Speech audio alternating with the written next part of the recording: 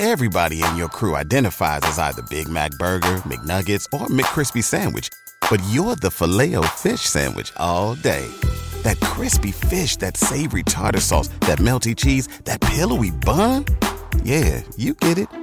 Every time. And if you love the Filet-O-Fish, right now you can catch two of the classics you love for just $6. Limited time only. Price and participation may vary. Cannot be combined with any other offer. Single item at regular price. Ba-da-ba-ba-ba. Hello and welcome to Blogging Theology. Today I'm delighted to talk to Daniel of the Muslim Skeptic, who is in the UK for the first time. You're most welcome, sir. Assalamu alaikum. Waalaikumsalam. Nice to meet you. Fine. It's the first time I've met Daniel in person, and your first visit to the UK. Yes. Well, we've got lovely English weather here. It's raining and miserable and cloudy. It's so embarrassing because you're from Texas, is that right? In the States. Fantastic. So you've been really busy, I think, in the UK so far. So what have you been up to? Where have you been? Yeah, I've been visiting a lot of different parts of the UK. So I was in London, Birmingham. Birmingham, is that the correct pronunciation? Birmingham. I think if you're there, it's Birmingham, but I call it Birmingham. Okay, Birmingham. Because you have Birmingham in the States and Alabama, I think. Yeah, Alabama. Yeah. It's a bit different there. Yeah. Different pronunciation, but also up north in Bradford, gave a talk. So, alhamdulillah, just visiting different mosques, visiting different parts of the UK community. Right. So it's very nice. One thing we were just discussing earlier actually is Muslims in the UK versus Muslims in America, because there's you noticed some quite big differences, did you, in terms of demographically, socioeconomically, and the terms of identity. Could you discuss that? It seems to be that there's a lot of big differences between the community here and in America. There's a socioeconomic component. There's also a population density component. So you can go to many parts of the UK, and if you wanted to, you could only see Muslims going on the streets, and there'll be hijabis, women in niqab, just Muslims dressed traditionally, and there were some days that I didn't even see a non-Muslim. Really? Yeah, a whole day. This must have been in Birmingham or Bradford, I guess. Exactly. Yeah. So that you can't see that in the US. There's not that level of Muslim population density in certain areas. Yeah, you can go to in the big cities like in New York or LA. There might be a street that has Muslim shops, but even in those streets, it's maybe 50% non-Muslim. Yeah. So that was something completely different about. Is that because America is such a vast continent, isn't it? I've been there, and it's huge. Whereas England's very small. You can fit like England in like Texas, probably, couldn't you? Quite easily. Yes. So obviously we're concentrated in big cities here, unlike in the States. So that's a big difference, but I mean, there seems to be like a different mentality as well. Over there, Muslims are more identity conscious in terms of assimilating or being viewed as American, being part of the American fabric, culturally, in terms of identity, whereas I didn't see as much of that in the UK. So I think that also affects the level of religiosity, or at least the outward adoption of religiosity in terms of going to the mosque, dressing a certain way. That is a very noticeable difference as well. So are you think British Muslims are more committed to the deen, perhaps, committed to Islam than? Yeah, I would say that's the case. If we were to objectively measure UK, the way that it's described usually, they're more conservative. Yeah, they're more conservative. The way it's said pejoratively is that the UK is 10 years behind, in terms of liberalization and assimilation. So that's how it's said pejoratively, like, oh, you're behind us, we're ahead in. But it's the other way around, because I've often been told, when I went to Birmingham, not Alabama, but Birmingham in the UK, that, when the first big wave of Muslim immigrants came here like 3 generations ago, they built the mosques and the halal restaurants and the infrastructure and so on. They weren't necessarily that practicing, and then their children became more practicing. But today today's youth in the UK are much more practicing than their parents or their grandparents. Really? So the trajectory is not towards liberalisation, it's actually to a greater fidelity or adherence to the deen, actually. And this seems to be often the case in Europe, actually, not just here. I've heard that same in Scandinavia, Sweden, for example, Germany. France has big problems, but it's not towards liberalisation in Europe anyway, so much. That's interesting. I didn't know that history, but in the U.S. it's the complete opposite. Like the first wave of immigration, maybe in the 60s, was the biggest wave, and 70s. They were much more conservative than the second generation or the third generation. That's really weird, because it's the opposite of what I'm hearing. And I've tried to get some reliable information about this, but everyone's telling me the same thing in different parts of the UK. And then I asked about the European experience from friends in Berlin and so on, saying, oh, it's the same thing. I mean, Dr. Abdullah Swedi from Sweden said exactly the same thing in Sweden, where we're seeing an increased adherence to the deen. People are praying and during Ramadan, fasting, and so this is very interesting. So America might be the exception, actually. How do they explain that? Good question. I've asked this. Some people say that the Muslim families are quite strong in the UK. So we have parents and grandparents and so on. The breakdown in the family has not really hit the Muslim family so much in the UK, and that helps to transmit the deen, the faith, from generation to generation. But also, I think we've got some amazing dawah guys. We all know who they are. Sapiens Institute. We've got Mohammed Hijab. We've got Hamza Zortzis, and so on. I mean, these are huge influences, and young people watch their stuff, their content, and presumably are inspired by it and learn from it, and obviously from your content as well. So there's not much kind of liberal modernist stuff around when it comes to social media. I don't know what you think. Yeah, in the UK anyway.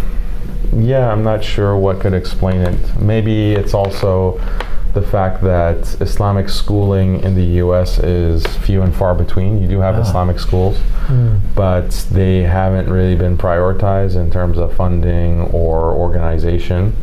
There are good Islamic schools, but maybe the lack of Islamic schooling or like madrasa systems, there are madrasas, but they're few and far between when you look at the entire landmass of the United States.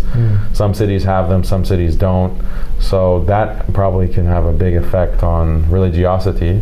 Maybe over here, the previous generation, they established the madrasa. They didn't necessarily attend the madrasa, but they put their kids in the madrasa, and that led to more religiosity, generation over generation. It's strange because that also bucks the trend in other parts of the Muslim world.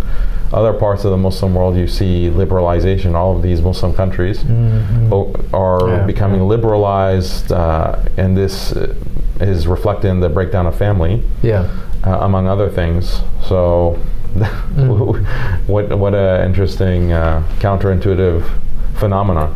Yeah, but I spoke to Professor Linda Woodhead. She's Professor of Sociology of Religion at King's College here in London. She's an expert on, demographics and faith and so on. And religion is declining in the UK. Absolutely, it's secularized, families breaking down, individualism and liberalization is rampant. Except when it comes to Muslims.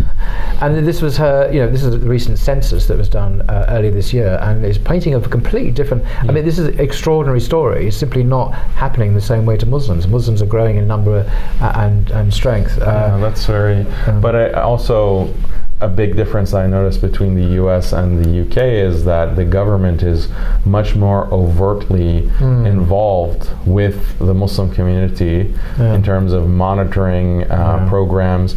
And I was shocked to hear that in some of the madrasas, the government requires that secular subjects be taught first before religious subjects. Where's this? These are in just the madrasa systems, In which country? Here. Okay, I didn't know that. Yeah, so this is shocking to me as an American, for the government to overtly dictate what a Islamic school, ostensibly private school, would teach, in what order. No, you have to prioritize the secular subjects. And apparently one madrasa that resisted the government mandate was taken to court by the government to force them to obey this. So that's shocking. Something like that wouldn't happen. So maybe, to tie it back to the demographic point, this is cases, the Muslim community, in the eyes of a secular regime, is a much bigger threat. If we don't clamp down on this kind of increase in religiosity, that's going to have wide-ranging ramifications for the secular British values that we have. No, I mean, absolutely. The brother here is talking about Ofsted and the role of Ofsted in clamping down on this kind of thing. And, it's certainly the case that, the LGBT agenda and other agendas are being pushed hard in schools in general. And obviously Muslim children go to schools. So there's a real issue. I'm not saying it's all rosy, but there does seem to be a difference between the States and here and Europe. And Europe is very, France is very authoritarian. Even more so than here. Far more than here. In fact, throughout Europe it's the same, pretty much. England seems to be different, or UK seems to be different, really, for some reason. For historical reasons, I suspect. But if possible, can we just change the subject really to what's on everyone's mind, and that is the conflict in the Middle East, in the occupied territories, in Gaza, but particularly because you've been very vocal on the Western media reporting of the conflict. And I've just been shocked, really, because I knew the West has a particular view, but the way everyone, be it governments, corporations, universities, media, seem to be in lockstep, in agreement to have one line only, and all coming up with the same rhetoric all the time, almost the same phrases, almost as if they've all met together in a room and said, we will have this single response. And the way dissent, obviously, is not given any space, airtime, really. With very few rare exceptions. And I've just been struck by this, how absolutely watertight this narrative is that we're all having to subscribe to. How is that the same in America for you? How do you feel about that? Yeah, it's the same. It seems coordinated because it is coordinated. Right. They'll literally send media packets to different outlets, channels, and there'll be a literal script. Don't say, for example, that Palestinians were killed by Israelis. Say that Palestinians have died. The passive voice. These types of instructions. Never describe Israel as an occupier or Palestine as an occupied state. Always frame it as a conflict between two equal sides. Right. So these are deliberate instructions that are given and distributed by Zionist sources and the Israeli lobby. And this is well known. This is not something that they've just rolled out for the present situation. This is something that has been institutionalized for decades around reporting Israelis' aggression against the Palestinians. So, and this is not just this issue. All issues like liberal media, liberal secular media, I don't mean like left-wing, but just secular media in general, is mind control. And I actually taught a course on this at my institute on liberal mind control and how much control of the way that we think within these liberal so-called democracies, and how we are meant to view life in liberal society as a life of free thinking, free speech. You're free to explore different ideas, when in reality it's totalitarian control. And your thought is carefully engineered to align with a certain liberal paradigm. And this is the stark reality. We see the edges of it, or the most apparent aspects of it, when we notice that, for example, there's a viral video, or several viral videos of they've compiled news channels, local news channels, and they all will have the same exact line. Have you seen this? Yes, I have. Yes. You see extracts from all these independent newsrooms, all actually saying exactly the same thing, and you can see them all at the same time. So it really exposes the coordination, as you put it, of these people, and gives the lie to the idea of independent journalism in a free society when they're all singing from the same hymn sheet, quite literally. But I mean, people like Noam Chomsky, the American writer, commentator, have been saying this before, of course, not necessarily in the exactly, not just necessarily in the Muslim context, but in a more general American context. So this has been something that's been known, but now it's really very explicit and obvious. This is what struck me. It's like no pretense anymore of being neutral or independent, rather. It's like everyone's saying the same thing. It's remarkable. Yeah, it might have not have been as obvious before because of lack of access to social media, or social media wasn't as robust and developed as it is in 2023. But in the past, if you just see, if you're just consuming one or two news channels and they happen to have the similar talking points, it won't strike you as odd. But when you look at across the board, even internationally, everyone is saying the same thing, all the establishment media saying the same thing, then it's more obvious that there's coordination happening. The other important contrast, I think, is that when it comes to the supporters of Palestine, they also have not coordinated, but they have aligned talking points, but there is no coordination. Like, people are saying the same thing. Why? Because it's based on reality. The truth has this character of uniting people in that way. So, but if you have to spread a lie, then that requires a great deal of coordination, and it requires cooking the books, so to speak, as opposed to those who are just speaking the truth, or they see what's happening and they're denouncing it, or they're reporting it as it really is. So I want to ask you this. I mean, you're the founder of Muslim Skeptic, muslimskeptic.com. Apart from your own platform, which is part of an answer to my question, what other news sources, independent sources of information and news, can people access that you recommend, other than your own, obviously your own platform? But what else should Muslims and other people who want to think for themselves, what are the go-to sources should they look at, do you think? Honestly, I go to my Twitter feed, and that's my source of news at this point. But why Twitter? What's unique about Twitter that is your go-to source? Twitter has experienced, this might be controversial, but Twitter has experienced this revival, in my opinion, since Elon Musk has bought it out. And there is much less overt control over what is allowed to be said on that platform. I was actually banned from Twitter, and in what I believe was a politically motivated... I didn't realize. Gosh. Oh yeah, I was off of Twitter you didn't notice I was gone? Thanks, Paul. Oh no. Yes, I've been so consumed by my own things. But sorry, so was it because when Musk came on, that's when the great return happened? People can... So Musk, returned my account, reinstated my account. Amazing. And before, if I posted something that was contrary to a mainstream Democrat left-wing narrative, I would get penalized for that on the platform, even though it didn't involve hate speech, it didn't involve any kind of illegal speech or any calls to violence. It was still just very, very tight political control. Censorship. Political censorship. But now that Musk is in control, he's eased that, and I don't think it's perfect, but it's much more open to debate and dialogue and challenging the status quo, challenging official narratives, even like boosting versus deboosting. So on the old platform, you might not get overtly banned, so shadow banned, but you're shadow banned, or your post is deboosted if it's promoting something that is contrary to the official status quo,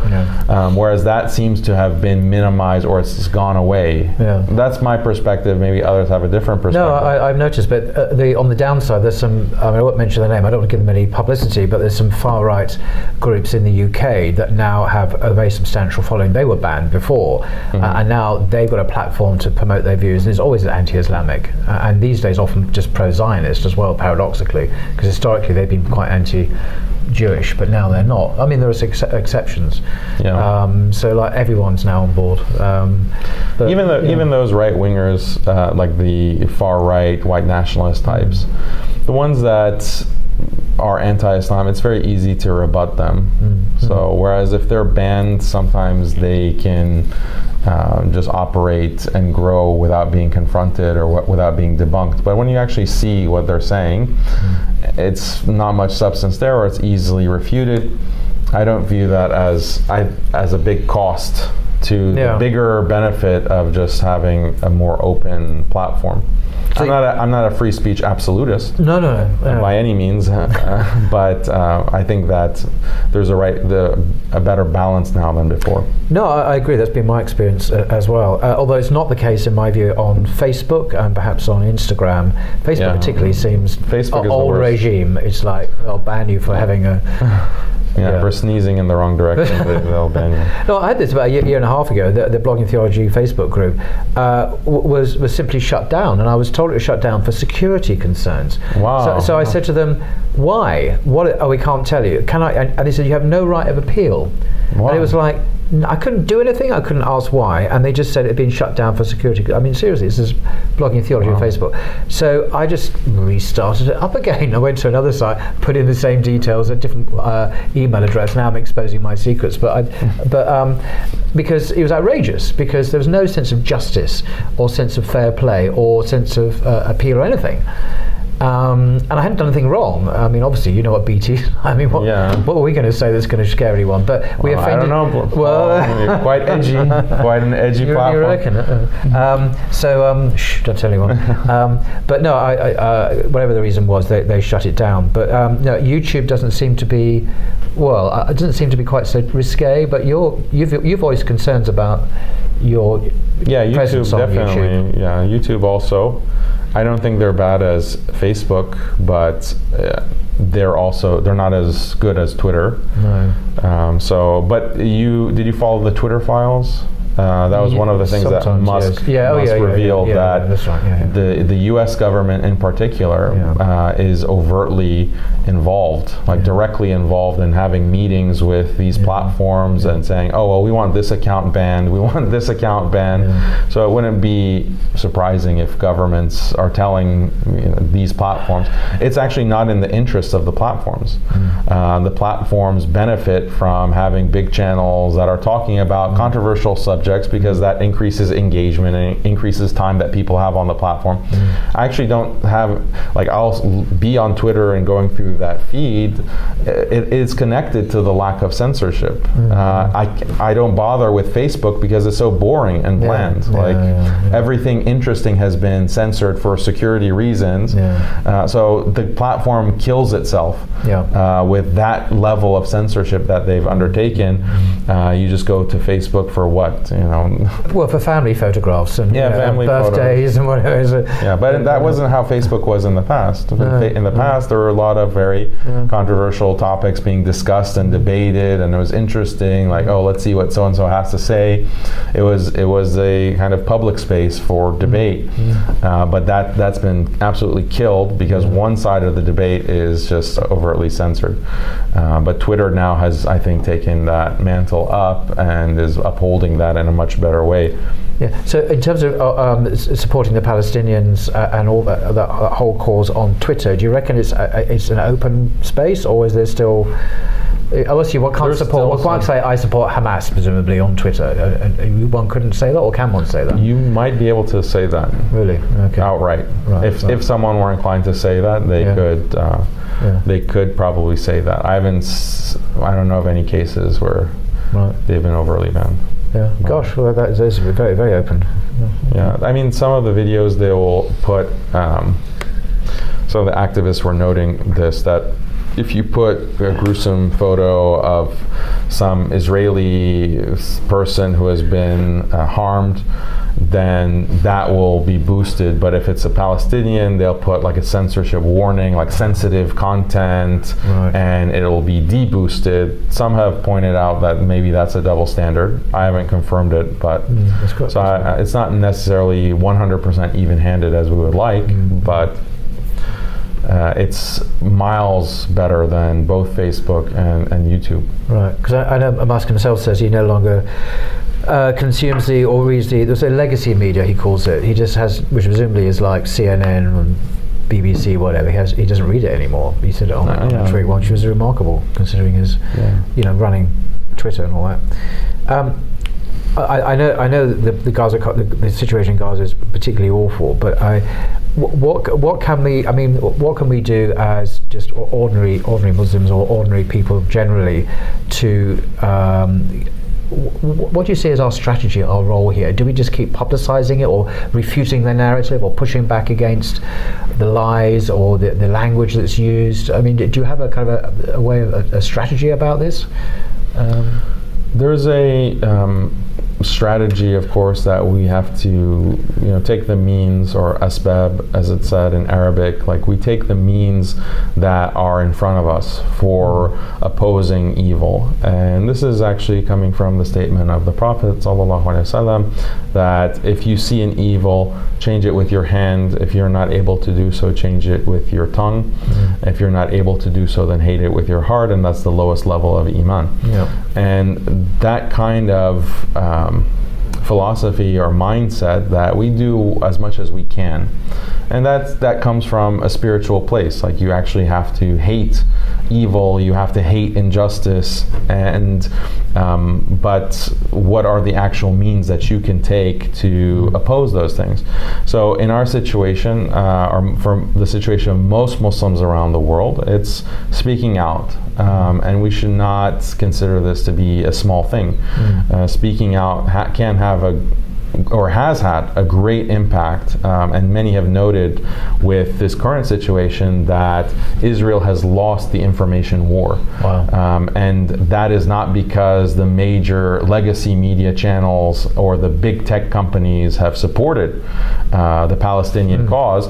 It's because of individual accounts and just a mass, millions of people going online and demanding justice, pointing out the hypocrisy, pointing out the atrocities of this terror state.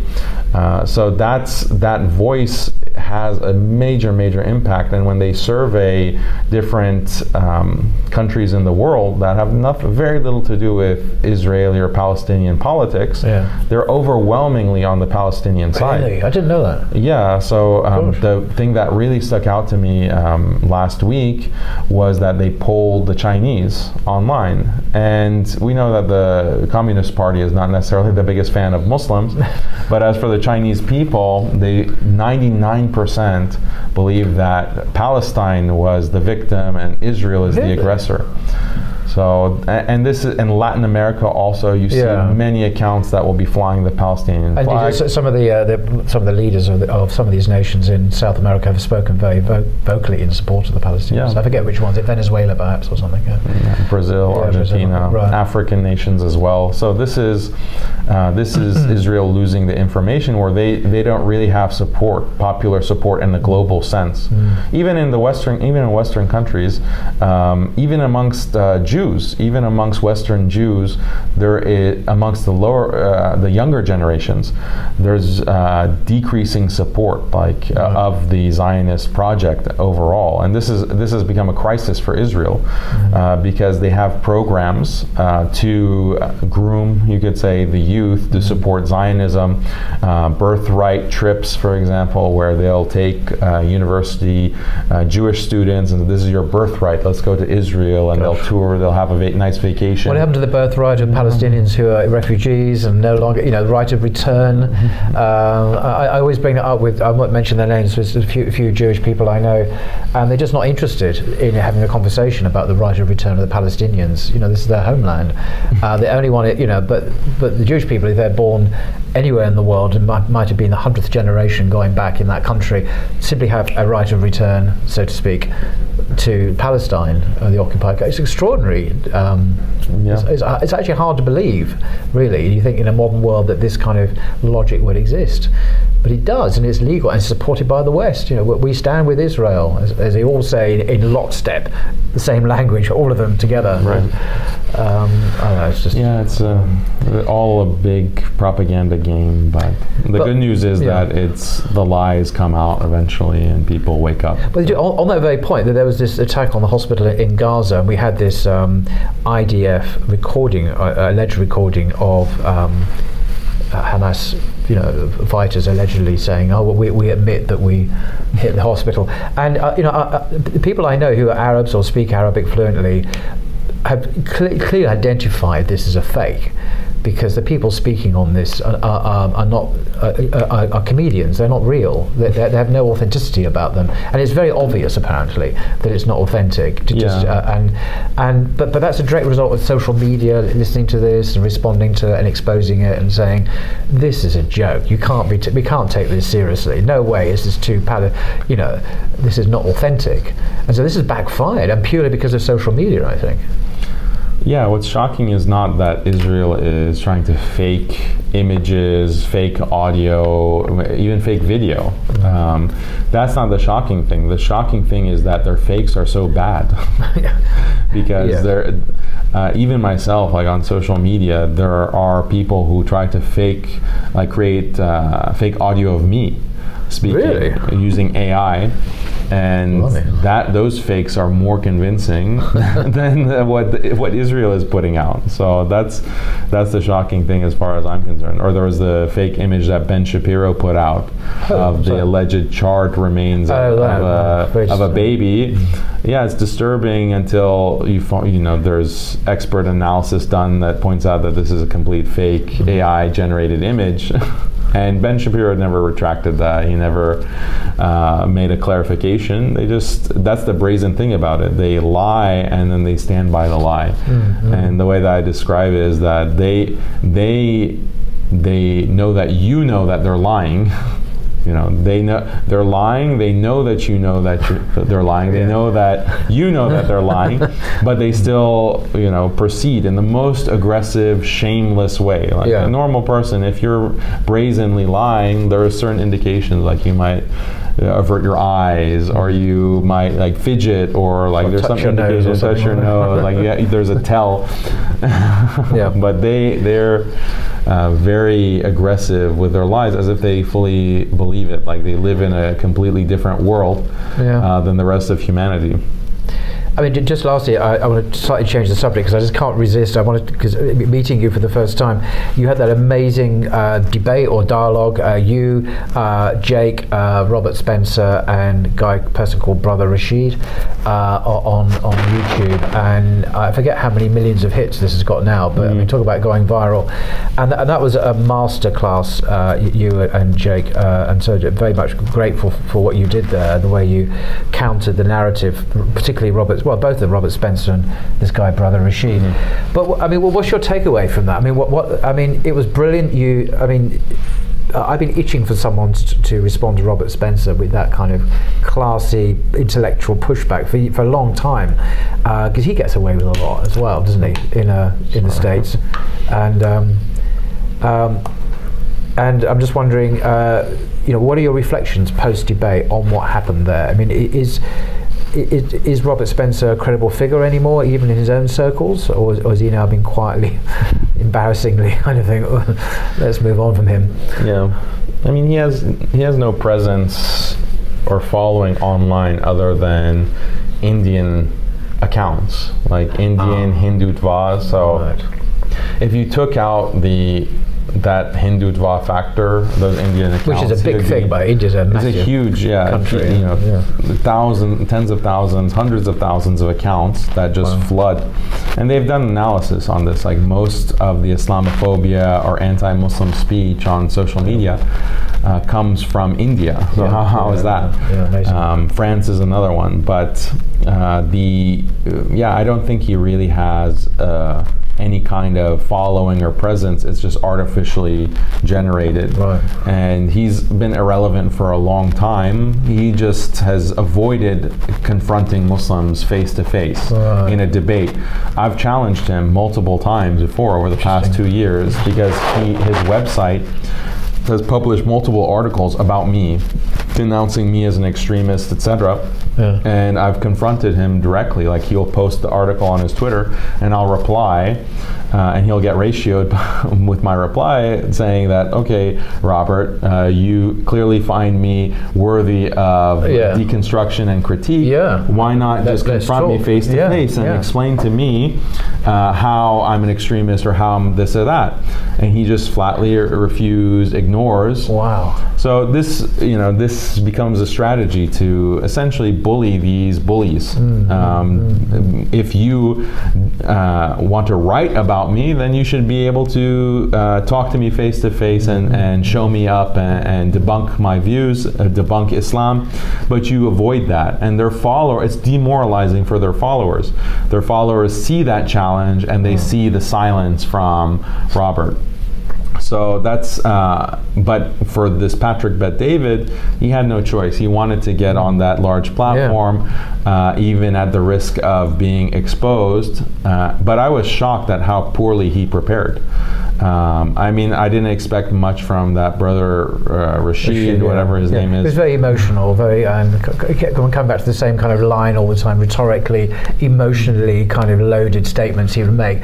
But that was to do it once, okay, but to keep on coming back with his rhetoric, it was quite pathetic. Yeah, it wasn't that great. But Spencer should have been more capable. For what we were going to say. Like, did he really expect to bring up, apostasy in Islam and the different penal code or punishments in Islam, and then we would have no response?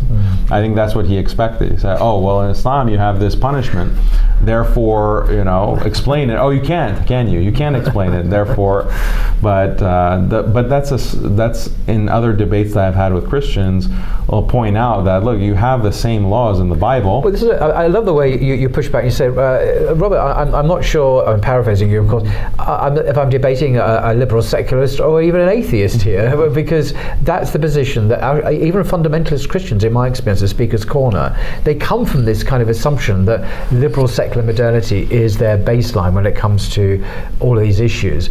But they're fundamentalist Christians as well. They have the highest view of the Bible as the Word of God. And I'm thinking, excuse me, your criticism of Islam is completely void. What are you? Are you going to be a liberal secularist or a Christian? Choose your ground. But they always choose the secular ground because it's the more powerful one in their view, because they're in tune with the Western zeitgeist. So they've got this kind of axiomatic worldview that we all inhabit, they think. They don't argue from the Bible because they can't, because there's no objection then. So that was a rhetorical move. I like that, very juicy. And I thought, wow, who am I debating? Oh, yeah, exactly. This is all of the Christian debaters are like this. Their apologists are all just taking for granted liberalism, secularism, feminism. They take it for granted, and that's the basis on which they critique Islam. But their own books, their own religious tradition, their own church is undermined by those same critiques. So it's like it's, for lack of a better term, like a suicide mission. They want to just take themselves out. They want to take Muslims out by taking themselves out. But other religions are similar, like Hinduism. You see Jewish interlocutors also. Buddhist, in some cases, they have this kind of attack of Islam on the basis that it is not pro-woman enough, it is not pro-democracy enough, it is not pro-free speech enough, pro-LGBT enough. That's their main criticism of Islam. They don't criticize Islam on the basis of their own religious doctrines. Like, I could respect a Buddhist more who says that, well, I do not agree with Islam because Islam doesn't have the concept of reincarnation, and reincarnation is just a more rational position to have. I would have more respect for that. Or even the Christians who will argue that, well, I do not agree with Islam because it doesn't have this kind of Trinitarian concept, which is more rationally compelling somehow. That is more respectable than someone who says that, oh, Islam doesn't have separation of church and state, or separation of mosque and state, therefore it's false. Like, where in your own books is this concept enshrined, other than like a projection of the liberal concept onto your books, which some Muslims do as well, incorrectly. But yeah, that's the nature of these interfaith debates, and it makes it very easy for the Muslim debater because you're just arguing liberalism. You're debating against liberalism, and there are a few arguments that you need to learn, and you can debate any religious group on that basis.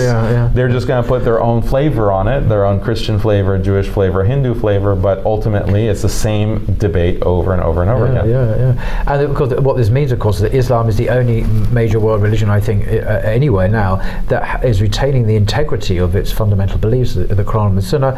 It's not capitulated, generally speaking, to the zeitgeist or Western political, ideological agendas. Now, there are one or two individual exceptions, but they seem to be very marginal figures, marginal movements. Increasingly so.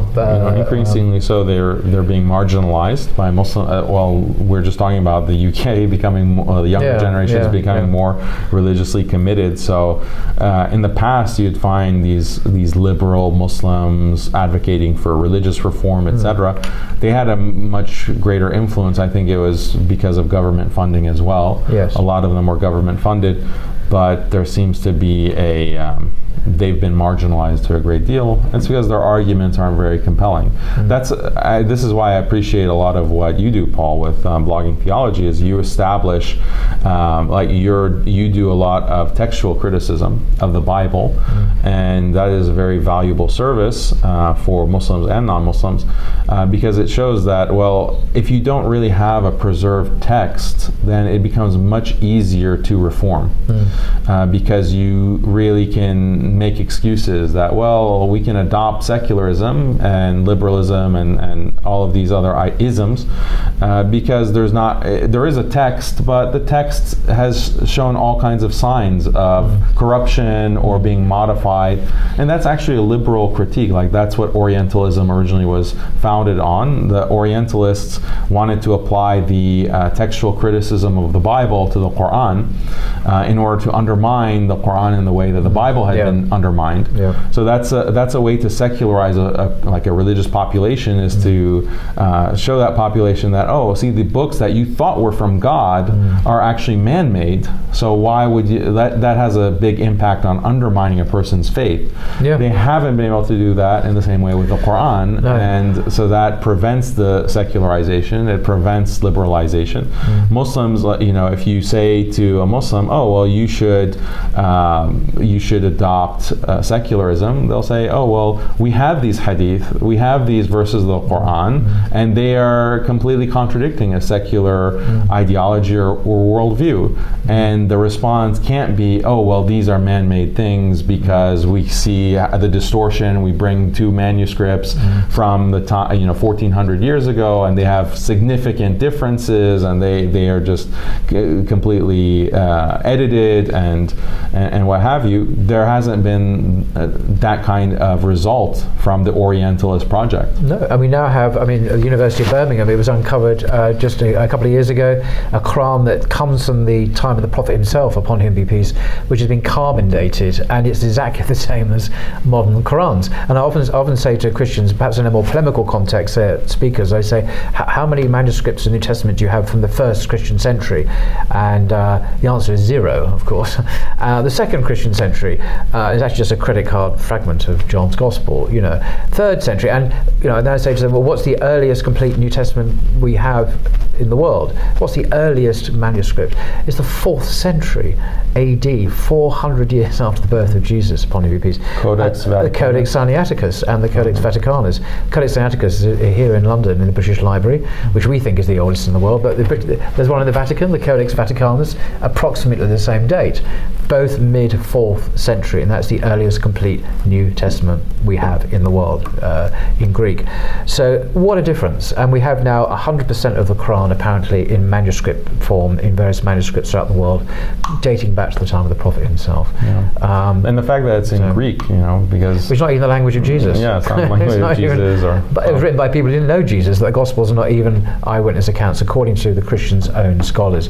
And yet we have a very robust, hadith criticism criticism when it comes to Sahih Hadith. We have the Quran is intact, and that is the consensus of Western scholars now. The Quran we have today is the same Quran that the Sahaba knew, for example, and that's the majority. There are one or two people disagree with that, but mainly Western scholars now accept that, and obviously Muslims do too. So game over. That's it. The only issues now is what you say. Secularism and how we respond to the message. The message is intact, actually, and that's remarkable. That's almost unique amongst the world religions, that I think. Yeah, I mean, one thing that I've been looking into this past year and doing more research on is how these Orientalists, Orientalist is now taken as pejorative, but we can say Islamic studies academics, they have shifted their focus from the Quran to Hadith and attacking the preservation of Hadith, and they don't acknowledge that this is a big back step that they've made, because their original claims were that the Quran was something that medieval. I remember it's like 2 or 3 centuries after the time of the Prophet, apparently, the Quran was compiled, and people like J. Smith, I mentioned his name, the American missionary, still trot out this line, but it's completely destroyed. No serious scholar believes it anymore. Academia, no one believes that. No one believes it now, but they did in the past. You're right. Yeah, they believe, like Patricia Crona, for example, and Michael Cook. They had this view that even the figure of the Prophet Muhammad (SAW), this is a just made up figure. You have Hagarism. You have a different Islam as is known is just the invention of medieval Muslims. So that has been completely been debunked. The claim that the Quran is just a compilation of different Arabic literature translated from Aramaic sources or Syriac sources, that's been completely debunked because of the things like the Birmingham manuscript. But now they've shifted their focus to Hadith. Okay, fine. We're not able to really get the Muslims in the same way we got Christianity or Judaism. We'll have to go to the Hadith literature. But even there, I think that they're not really going to be successful. But I think Muslims, there needs to be an effort to debunk their claims against Hadith. I attempted to do some of this with a debate that I had with one of these academics from Harvard. You might have seen it. We had like a nearly 7-hour debate. Wow. 7-hour debate. So that was a debate on the certain values within Islam. So he, as an academic, claimed that these values regarding patriarchy, for example, values regarding sexual ethics, values regarding secularism, things regarding religious freedom, these were restrictions on religious freedom. These are things that were invented after, well after the Prophet Muhammad, and they're not authentic to the religion. Therefore, he happens to be like a modernist, so he has his own agenda beyond just academic objectivity. So he was making that argument, and in that debate, I used non-hadith sources to prove that what the hadith record about patriarchy, Western style secular religious freedom, etc., that is it's more plausible historically, using the historical critical method, that was taught by the Prophet, peace be upon him. That's actually what the Prophet believed. And that's also something that's shared with Western, non-Muslim academics. They'll say, of course, Islam, like the Prophet Muhammad ﷺ, was a patriarchal and had patriarchal views. Of course, Of course. And just on the basis of other historical sources, other religions of the time. Of course, obviously they have the secular perspective. They don't believe that it's been revealed, but they're not going to question that. It's only a reformist who says that, no, this is a later accretion, this is something later that was invented. But the argument really breaks down when you do look at the historical sources, other than Hadith. The historical sources corroborate the authenticity of the Hadith. I mean, I got this marvelous new translation of Al-Muwatta by Malik, from Medina. It's been produced from sponsored by the Moroccan government, I think. And but people often say, not Muslims, but polemicists say, your Hadith were written down, 2 or 3 centuries of, only in Bukhari do we have these hadith being written down. And excuse me, we got Al-Muwatta, which is much earlier, and I think it's something like 33% or 36% of the Sahih hadith in Bukhari come directly from Al-Muwatta, Malik's book, which is, he knew people who knew the Sahaba. He was this golden chain. This is this expression that Bukhari uses. The three, just basically 3 people going back to the Muhammad. Very solid, reliable means of transmission, which is authenticated. We know all about these people, where they met, how they met, and they're reliable, as I say. And there are hundreds and hundreds of reliable hadith like that, just in Muwatta alone. And I'm an amateur, and I can see this. It's documented, and we have the Muwatta in manuscript form from the time of Malik himself as being carbon dated. It's not like a later theory. This is, we actually have, we can actually read the Muwatta in its original language in his handwriting that's been carbon dated. So it gets earlier and earlier and earlier, and these fantastic claims that only 2 or 3 centuries later were these hadith written down. No, they weren't. They were written down much earlier than that, just in the Muwatta alone. And that's not the only early source. There are others. So extraordinary.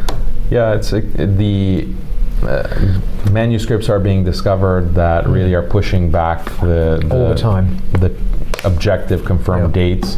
So it seems like it's only a matter of time, but even independent sources, because one question, you have some of these academics who were claiming that like the Shahada, La ilaha illallah, there's no God except Allah, and Muhammad is his messenger. That is the second part of it, that Muhammad is his messenger. That was added later in later generations. That wasn't part of the original Shahada. And because in the Quran it's not clear, this is what they claim, it's not clearly in the Quran that this is one of the testimony, like this is part of the testimony of faith. But now independent sources, rock inscriptions. So what the companions of the Prophet, peace be upon him, would do, and other Arabs, Muslims at the time, you could call it like graffiti, but they would make markings in different stone structures or like mountainside or cliffside. They would make these inscriptions. Maybe you've had interviews with some of these academics who specialize in that, but they found rock inscriptions of the Shahada that date to the time of the Prophet, peace be upon him. So this is something that's independent of hadith, but it's something that's physically verifiable. You can date it and place it at that point in history. All of these sources corroborate the traditional narrative and the traditional understanding of hadith and what the hadith are putting forward. And as time goes on, as more of this data is collected, the direction that it's moving is to actually confirm that what Muslims are practicing and what they believe, the beliefs and norms of Muslims, are actually completely accurately preserved from the time of the Prophet. But this contradicts, this is a big blow to this liberal secular project. And the other, I say unfortunately, but it is the case in Christianity. It's actually the other way around. For example, I remember for years I was told that this fragment of John's Gospel, which is in the John Rylands Library in Manchester University, actually, which I've seen, a credit card sized fragment, Gospel of John, was dated to about 125 AD. So it's pretty early, it's still not 1st century. But actually, in recent years, the dating of it has been pushed much later, actually, and it's now mid to late 2nd century. So it's no longer as early as they thought. And that is our earliest text, the New Testament. So it's exactly the opposite momentum, is actually to date these things later and later in Christianity. And so we don't have no 1st century manuscripts at all for Christianity. But as you say, I've spoken to some experts on my channel. There's lots of discoveries, not just inscriptions on rocks, as you say, and cliff faces in Saudi Arabia, mentioning the Sahaba, dated right back to the time of the Sahaba, obviously confirming they existed. There's archaeological evidence, and also the manuscript tradition is still a lot of stuff out there that's not been properly classified, but it all corroborates an earlier and earlier date. Very interesting movement. So this shouldn't be happening by the Orientalist narrative. It shouldn't really be happening like that, but it is. Another example is, imagine you read in hadith that the Muslims were instructed to, at a certain point, the Qibla was changed. Yes. From Jerusalem to Mecca, or to the Kaaba, there was a change in orientation of the Qibla. So you might think, okay, well, the only way to verify this is we have to look at the chain, we have to corroborate every link in the chain. Maybe there could be a manuscript somewhere that we can date to the time of the Prophet ﷺ or shortly after. But there is another way. You can do archaeology, and you can see the foundations of some of these masajid from 1400 years ago. You can date that, you can carbon date that or radiocarbon date it, and see, okay, there was a shift in the Qibla. And that would corroborate the hadith. So things like that, or burial practices of Muslims. You read hadith that say that, well, Muslims who are buried, they need to be have a kafan, a certain cloth that they are wearing, and they should be buried in orientation facing the Qibla. Exactly.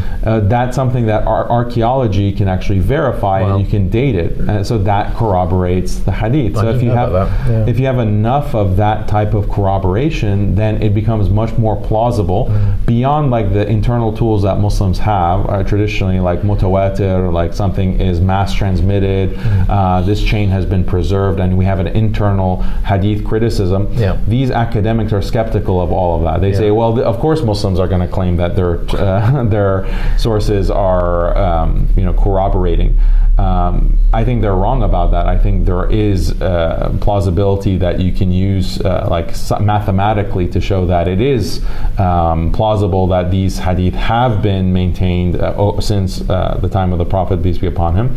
But even beyond that, if we look at these archaeological sources, we look at manuscript sources, rock inscriptions, even coinage, because coins have been found as well, all of that together makes a very strong case, arguably a definitive case, that the hadith tradition is accurate in describing the time of the Prophet, peace be upon him, and his teachings, his beliefs, and his norms. And there's also an internal coherence about his teaching as well. There's a distinctive voice, I think, of the Prophet Muhammad. Even in English, when it's translated, there's a sense of it, the way he speaks, the style, very recognizable, I think, and very beautiful, actually. Are you aware of the forensic analysis that's been done? In Turkey? Was that the It might have been Turkey, it might have been an Arab computer or linguist. I heard, maybe in Turkey or not. They actually processed this in software to see, they compared the Quran with the authentic hadith to see if it came from the same voice, the same human voice, and they found it wasn't possible. They were completely different. Yeah, because this is also used in Shakespeare analysis. Because what is the true identity of Shakespeare? And was there some other figure who was writing as Shakespeare under a pseudonym? And we can compare texts. We can compare Shakespeare to the writing of some candidate, possible Shakespeare. It's assumed that the person who's writing as Shakespeare is going to try to hide his style and try to mimic something else in order to copy Shakespeare or to write, be a playwright. But the forensic analysis is supposed to be able to beat, that type of mimicry or that attempt to deceive. And so they've applied that same kind of forensic analysis to the Quran versus the Hadith. And there's no way, probabilistically, that the author of the Quran could also be the author of Hadith. The speech patterns, although there's very subtle things that would betray authorship, haven't in any way made that. So it's extraordinary. That's what forensics is about. Like, they do it with handwriting as well.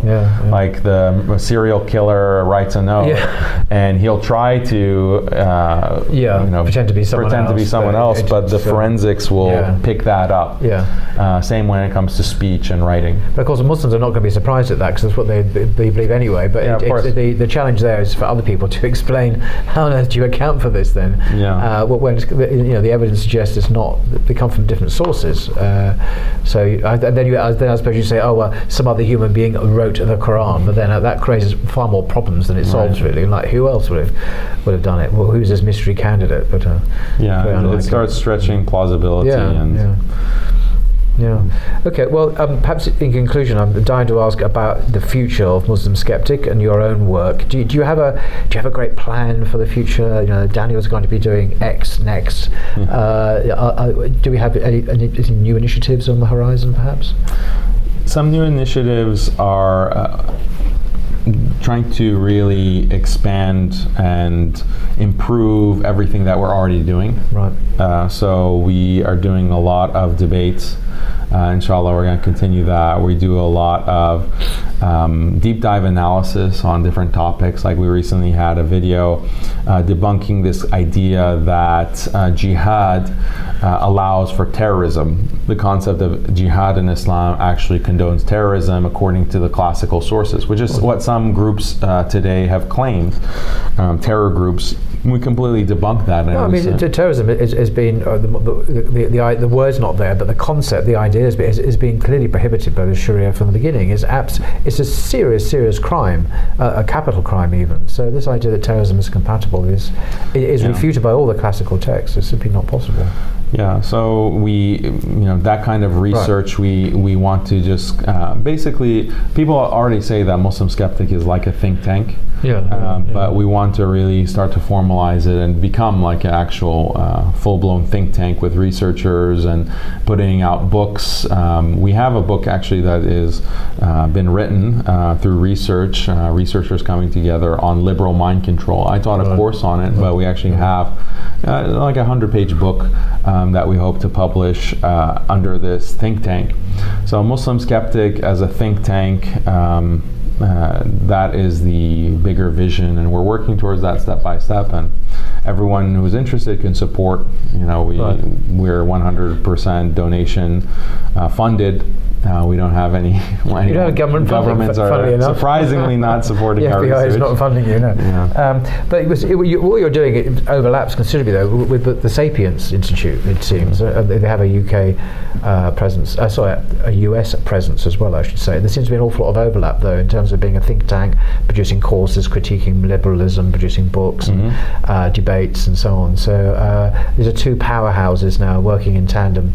Absolutely. They're doing a lot of great work, putting out a lot of great material. Everyone should really watch and consume their material and support them. So we're trying to do our part as well. No, you're doing an extraordinary job. So inshallah, you will go from success to success. Well, I think that's probably good. I think it's been 1 hour. So thank you very much indeed, Daniel. And good to see you in England and Texan in London. So yeah, it's beautiful meeting you finally and getting to spend this time with you. So appreciate you very much, Paul. No, fantastic. Until next time. Thank you very much, Daniel. Take care. Everybody in your crew identifies as either Big Mac Burger, McNuggets, or McCrispy Sandwich. But you're the Filet-O-Fish Sandwich all day. That crispy fish, that savory tartar sauce, that melty cheese, that pillowy bun. Yeah, you get it. Every time. And if you love the Filet-O-Fish, right now you can catch 2 of the classics you love for just $6. Limited time only. Price and participation may vary. Cannot be combined with any other offer. Single item at regular price. Ba-da-ba-ba-ba.